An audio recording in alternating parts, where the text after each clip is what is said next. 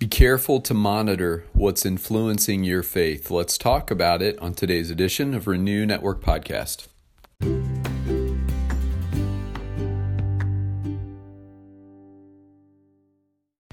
Good morning, my friends. Today we are going to be in 1 Corinthians 15, verses 33 and 34, finishing out the section on Paul's teaching on the resurrection of the dead.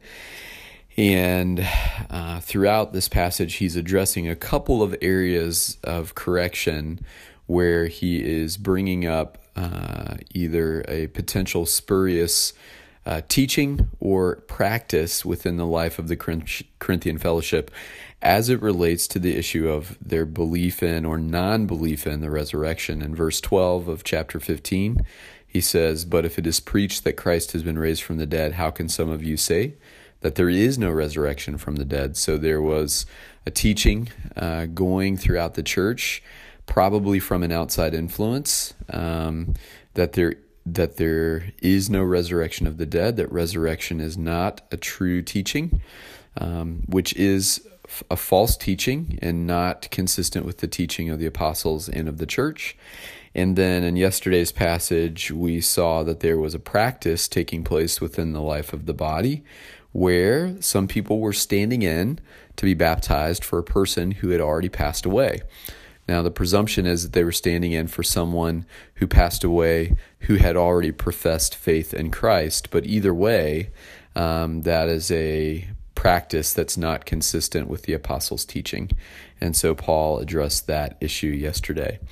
And so today we will encounter a couple of verses that make sense in that context as we move on in chapter 15 and into the sort of third act of chapter 15, where Paul will begin to teach about the resurrection of the body.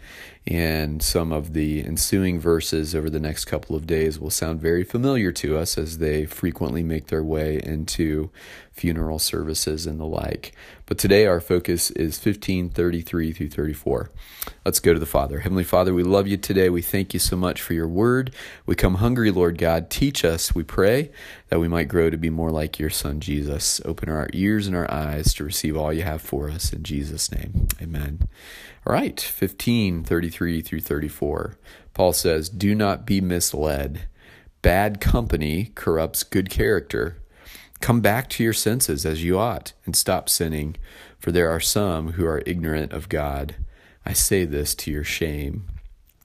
Now, there's lots of places where, as parents, as leaders, as disciplers, where these words might be words that make sense to say to someone that we love and care about, somewhere invested in mentoring, somewhere invested in discipling. But if we think about them in the context of 1 Corinthians 15, particularly the last several verses, Paul is challenging them about the very thing that's tripping them up. And that is, one, some are beginning to believe that there's no resurrection. And two, some are practicing standing in for the dead and being baptized in their place. And Paul is saying, be careful, guys. You're wandering from the gospel that was presented to you. You're wandering from the teachings that we presented to you. Bad company corrupts good character. Be aware of who's influencing you. Be aware of who's giving you information about your faith. Be aware of where the source of the teaching is coming from. If it's not coming from the apostles, if it's not coming directly from the scriptures, you better beware. And so this applies in so many places in life beyond the context of 1 Corinthians 15 and what Paul was addressing with the Corinthian believers. I think of my children. I think of other men that I've discipled. I think of my own journey and how I've discovered this to be true, that bad company really does corrupt good character. It matters who influences your life. It matters who you spend time hanging out with. It matters who you let in the gate door of your heart. Those people will influence you. And Paul's spot on. He says, you're going to be misled if you invite people in that seek to corrupt your character. And that's so true. And that was happening in their context. And there's so many places in life where that can happen. We have to have a strong filter at the gate of our life and really be careful who we let in and be discerning. We can't be letting people in who are going to drag us down and drag us in another direction. We want people in our lives, if we're not directly witnessing to them, we want people in our lives who are going to build up and encourage us in our walk of faith. Paul says, come back to your senses as you ought and stop sinning. There were some who were just rampant in sinning in that community and believing sinful things and believing untruths. He says, come back to your senses and stop sinning. For there are some who are ignorant of God. You're being tripped up by people who are ignorant of God, ignorant of the gospel, ignorant of the truth. And stop listening to them. And Paul says, I say this to your shame. You were once a person who came to faith in Christ through the gospel that was preached to you, and now you're being led astray by these deceptive teachers who have slipped their way into the community and have begun to get you to question what you know to be true.